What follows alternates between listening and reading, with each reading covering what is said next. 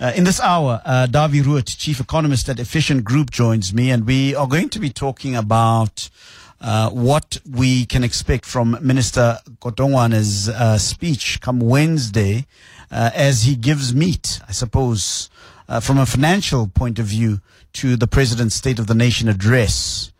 What can Tinswalo expect from the Minister of Finance? And Dawie Roodt joins me now, Chief Economist at Efficient Group. Dawie, thank you so much for joining us. Great to talk to you once again. Are you well? I'm fantastic. Thank you very much. Good evening to you. So, Tinswalo was on everybody's tongue, particularly the President last week as he gave us his State of the Nation address. Minister Kotongwane is charged now with the responsibility of putting some meat onto that skeleton of the State of the Nation address. What can we expect, Dawie? Okay, that's a very long question. So I think a very good starting point perhaps will be to sort of sketch the environment or the context in where we find ourselves at the moment. All right, let me just explain what the budget is about. The budget is about, we economists we call it central government. It's a budget about central government. It's about tax revenue, like, for example, personal income taxes, company taxes, value-added taxes, and a couple of other taxes. So that's the revenue for the Minister of Finance. And this money will be spent on things like, for example, the most important one is education, certain health services, certain transfers to the various grants, and of course interest on state debt and all of that. And a lot of money will be borrowed because there's not enough money by way of tax receipts by the Minister of Finance. And then, of course, all this money, if you borrow a lot of money, that will end up in the form of debt. So that is the national account. We call it the fiscal accounts of the Minister of Finance. That's his responsibility. So that's part of it. And I can tell you the fiscal accounts deteriorated quite significantly, especially the last couple of years. The Minister of Finance has been borrowing far too much money. The debt levels have increased to levels that's become totally unsustainable, and it keeps on increasing, and the day will come when we're going to get into very deep trouble financially. So let me just stop you there quickly, Dawie. As you speak, I want to see if I'm on the same page with you. You're saying to me that our government has been borrowing more and more money as the tax base reduces more and more, right? What are the factors that are contributing to the reduction of the tax base? The most important reason is simply that the economy is not growing. Minister of Finance shares in economic growth. So if my business does well because the economy is growing, then I pay more taxes, and Minister of Finance benefits from that as well. So that's the most important reason. There are a couple of other reasons, like, for example, many taxpayers are just immigrating, especially the high income earners, people with special skills and so on. They're just leaving the country. But the single most important reason is just because the economy is just not growing.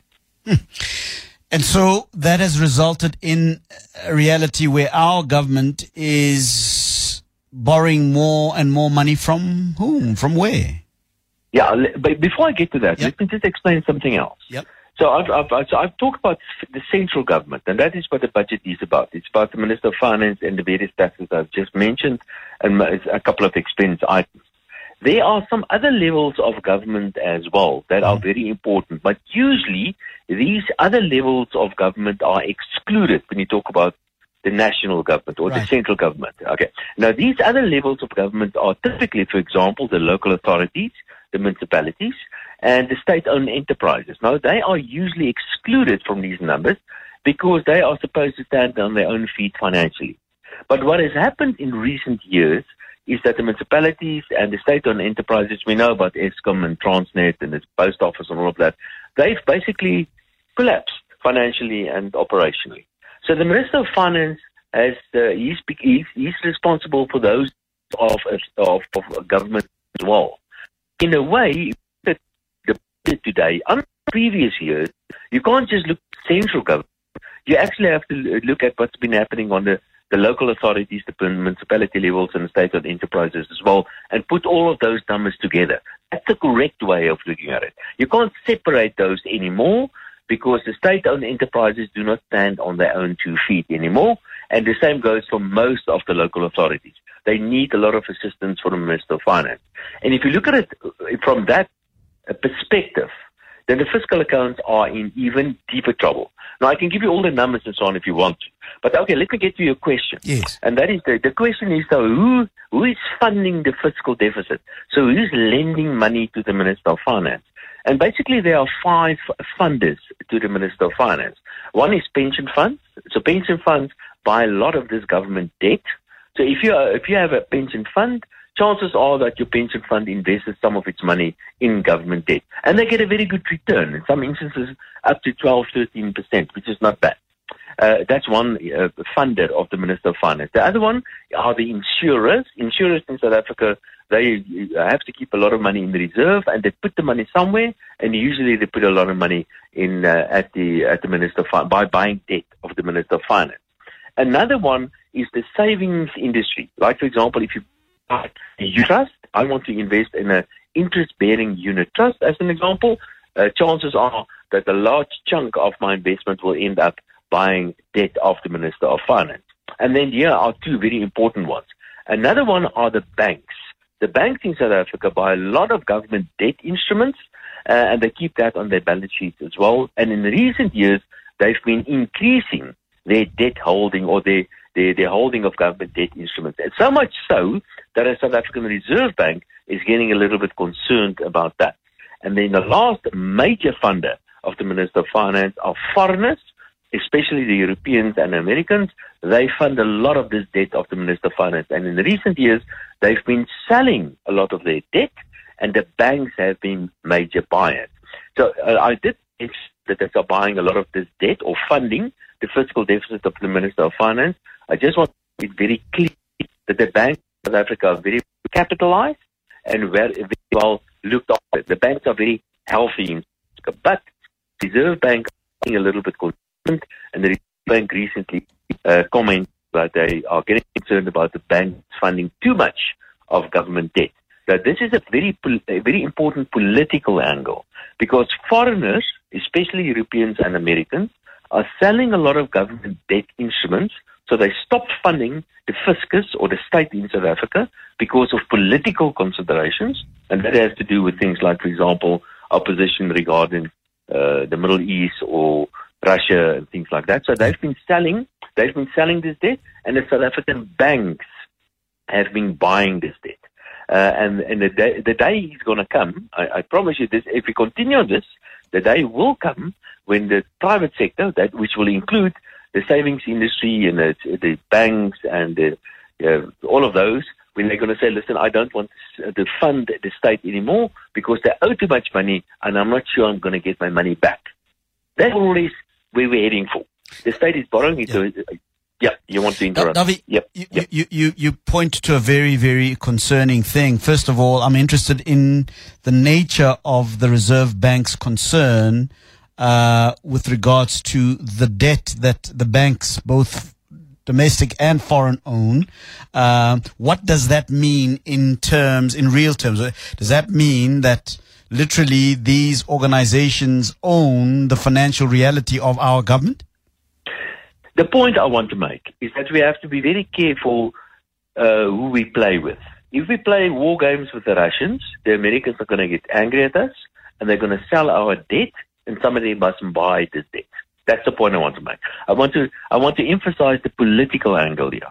So imagine the Americans decide they want to change legislation, and South Africa is not eligible under the AGOA agreement, as an example, or the Europeans decide that they're not going to buy our debt anymore, they're going to sell all of our debt, then suddenly there's all this government debt available, and somebody must buy it. And that can potentially lead to a serious financial crisis in South Africa. I just want to emphasize the point I'm thinking now about the issues that arose around the Lady R ship, the utterances of the American ambassador, which are, in my mind, not yet properly resolved, because we know that he apologized, but he apologized for how he spoke rather than what he said. And so that issue remains still outstanding. We're seeing now that in America there are legislatures that are now calling for the review of Washington and Pretoria's relationship following the issue of Gaza and so forth. And I suppose South Africa has every right to have any stance that it holds geopolitically. But you're saying that our stance geopolitically may have certain ramifications at a fiscal level, at a financial level for the country. To what tune, Dawie? And I'm still interested in your answer around the nature of the Reserve Bank's concern in as far as the debt owned by banks, both domestic and foreign. There are two issues here. The first one is that the fiscal accounts are deteriorating. And again, I can give you all the numbers. So we are in deep trouble if you simply look at it from a financial point of view. Secondly, because you are borrowing so much money, you are dependent on certain institutions or countries or people lending you money. And those people are typically, in the case of South Africa, America, when you talk about foreigners, Americans and Europeans. So that is the political reality. So I understand South Africa's political positioning, where we want to be and who we want to support, and whatever we want to do. But we have to understand, where if we position ourselves politically for or against somebody, then there could be financial implications and economic implications. And that's what we're heading for. That's the reality I want to point out. And is that the same concern that the Reserve Bank is registering? Of course, the Reserve Bank is not speaking politics. The Reserve Bank is simply making the point that the banks are picking up more and more debt of the government. And if this continues, then the banks will, on their balance sheet, will have too much debt of the government or of the state on its balance sheet, which is not healthy. And that's simply what the Reserve Bank is pointing out. And that's the responsibility of the Reserve Bank. And again, I just want to emphasize the banks in South Africa are very well capitalized, and there's nothing wrong with the banks in South Africa. But this cannot continue. That's the point I want to make. So we need to understand that our country, at some point, if we don't manage our debt effectively, can end up being a corporate-run, even though maybe by puppet tentacles, by banks. Is that what you're saying to me, that we need to be careful of that? Not necessarily the banks. It can be anybody. But let me sketch a possible scenario. Say, for example, the Americans decide to sanction South Africa, to implement all sort of sanctions against South Africa and force their investors to start selling some debt, some government debt in South Africa. Then there's all of a sudden this increase in supply of government debt. So who's going to pick that up? The result of that will be that either the banks will pick it up, but at a reduced price, or put differently, at an increased yield or higher interest rates. So the banks might buy it, or the pension funds, local pension funds might buy it, or the savings industry in South Africa might buy it, but they're going to ask a price for that. So interest rates are likely to go up. The rand is likely to weaken. Inflation is likely to go up. And depending with the government of the Reserve Bank, if it is, let's say, Netanyahu, short-term are likely to go up as well. So that, you understand what I'm referring to. Yeah. So this is the kind of scenario that we're heading for if we do not do two things. The one is, first, fix the fiscal accounts, which inevitably means that we have to spend less money, and politicians don't like to do that before an election. That's the first one. And secondly, be very careful to make people that lend you money, don't make them angry. That's the bottom line. All right. Let's talk about how all of this is going to be received in practical terms by South Africa's economy. Okay.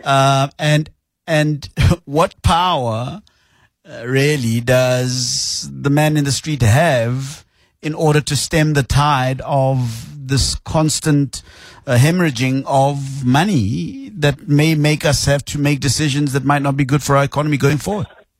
Okay, so the budget, I try to explain that the budget is about, I think the budget is basically the heart of a democracy.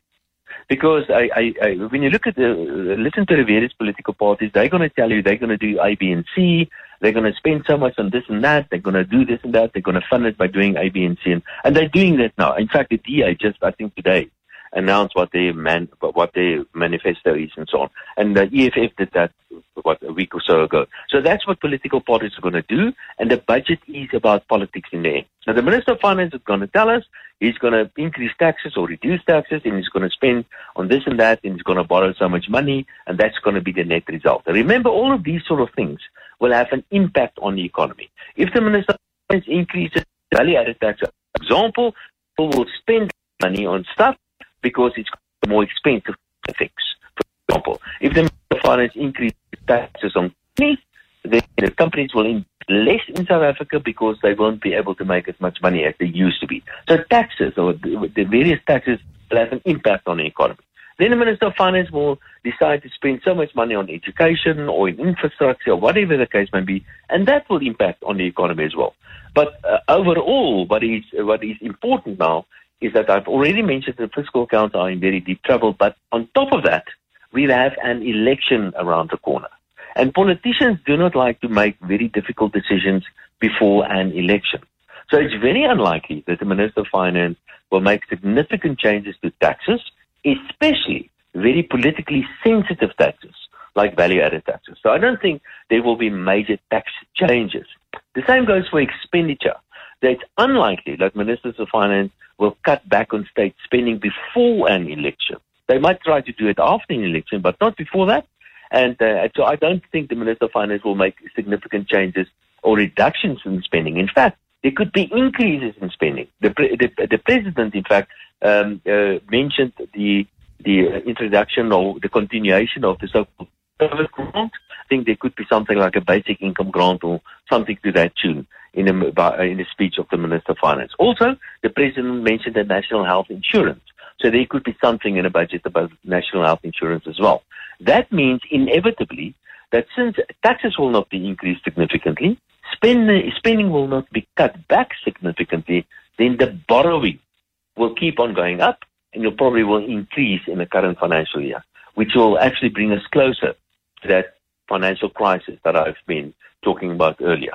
So that is more or less what the budget is going to look like. Of course, there will be a couple of other issues, like, for example, there's gold and foreign exchange contingency reserve account at the South African Reserve Bank. It sounds quite a mouthful, but it's possible that the Minister of Finance can take some money from the Reserve Bank. We could talk about that if you want to.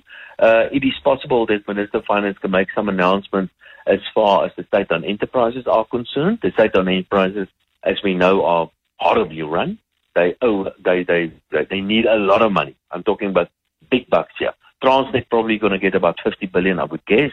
We already know that Eskom will get about 40 billion or so every month or so, or every year or so. So the state-owned enterprises are in very deep trouble. The local authorities owe about 75 billion rand to Eskom only. So maybe the local authorities will get some money as well. So we are gradually getting to the end of the line.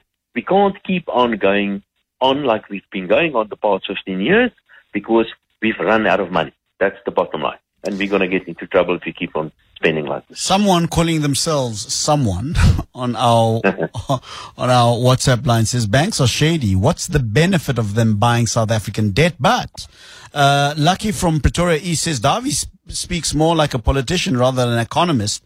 Banks don't buy or invest money in government bonds as an act of charity. They do so because they see benefit. I think those two questions are interlinked. If you can help us out with those, Dawie.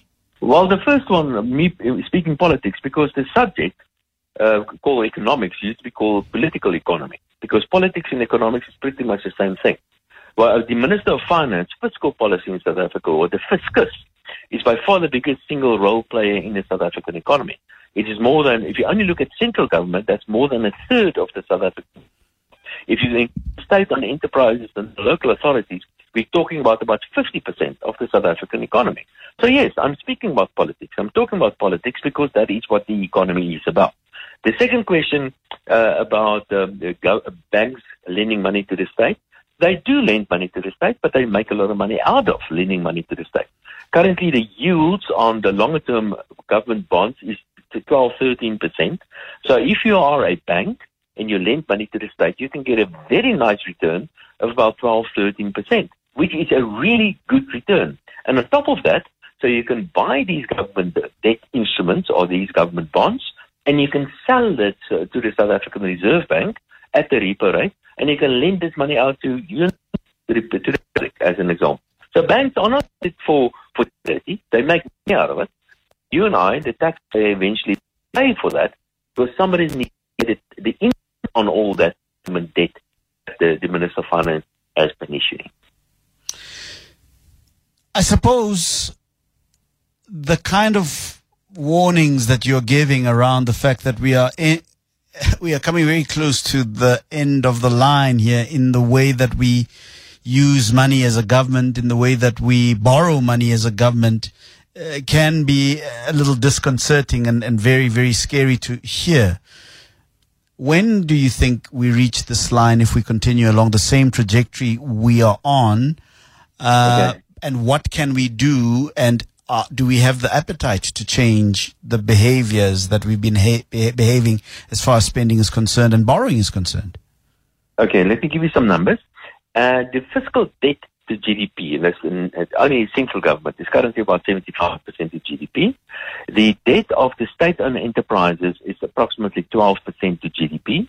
And the state basically is responsible for that, but guarantees that mostly as well. That means that we have actual debt to GDP in the region of about 87, 80, a little bit more relative to GDP. And to that, you can add a couple of other liabilities as well, like, for example, the local authorities perhaps, or there are a couple of other institutions that the debt that you can be added to that as well. The problem is that this debt is going up at the rate of about 3-4% relative to GDP annually.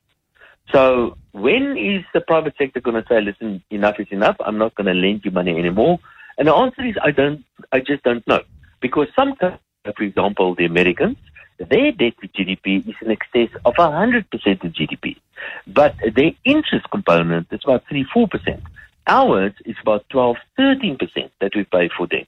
And the reason for that is because confidence in the American government is completely different than the confidence in the South African government. And there are various reasons for that. But the US economy is just bigger, and they've got the US dollar and that sort of stuff. So the day will come when the private sector is going to say, listen, I will lend you money, but I'm not going to ask you 12 or 13%. I want 15% or 20% or 30% or whatever the case might be. And if the state then will be forced to pay a higher interest if they want to borrow money, it inevitably means that they will have to spend less on something else. When that day is going to, I don't know when that is going to happen, but I can tell you that day is not far off. It's probably going to happen in the next year or 2, 3. Taki the tutor says, evening Aubrey, your guest is spot on. Our economy is forecast to grow by 0.5%. How's this going to help create jobs and money paid back to the IMF? How much do we owe the IMF, Dawie? Not that much, really. Yeah. And that's something good about the ANC. And that is that they did not borrow that much abroad. Most of this debt that I referred to earlier is owed to South African pension funds, South African banks, South African unit trusts and stuff like that. There is some foreign loans that we have, but the reserves at the South African Reserve Bank is more than sufficient to pay that off. That is gradually changing, but for now, that is not a major issue. Typically, what would happen with an emerging economy like South Africa, what happened recently with Zambia, as an example, they need to pay off dollar loans, and they did not have enough dollars. That's not our problem. We have enough dollars to pay off our dollar loans. But what is happening, our rand loans are increasing at an alarming rate. Dawie Roodt, Chief Economist at Efficient Group, thank you so much for succinctly giving us the lowdown and breaking down the issues around the economy, the politics around it, and of course what we can expect from Minister Godongwana on Wednesday. Thank you very much.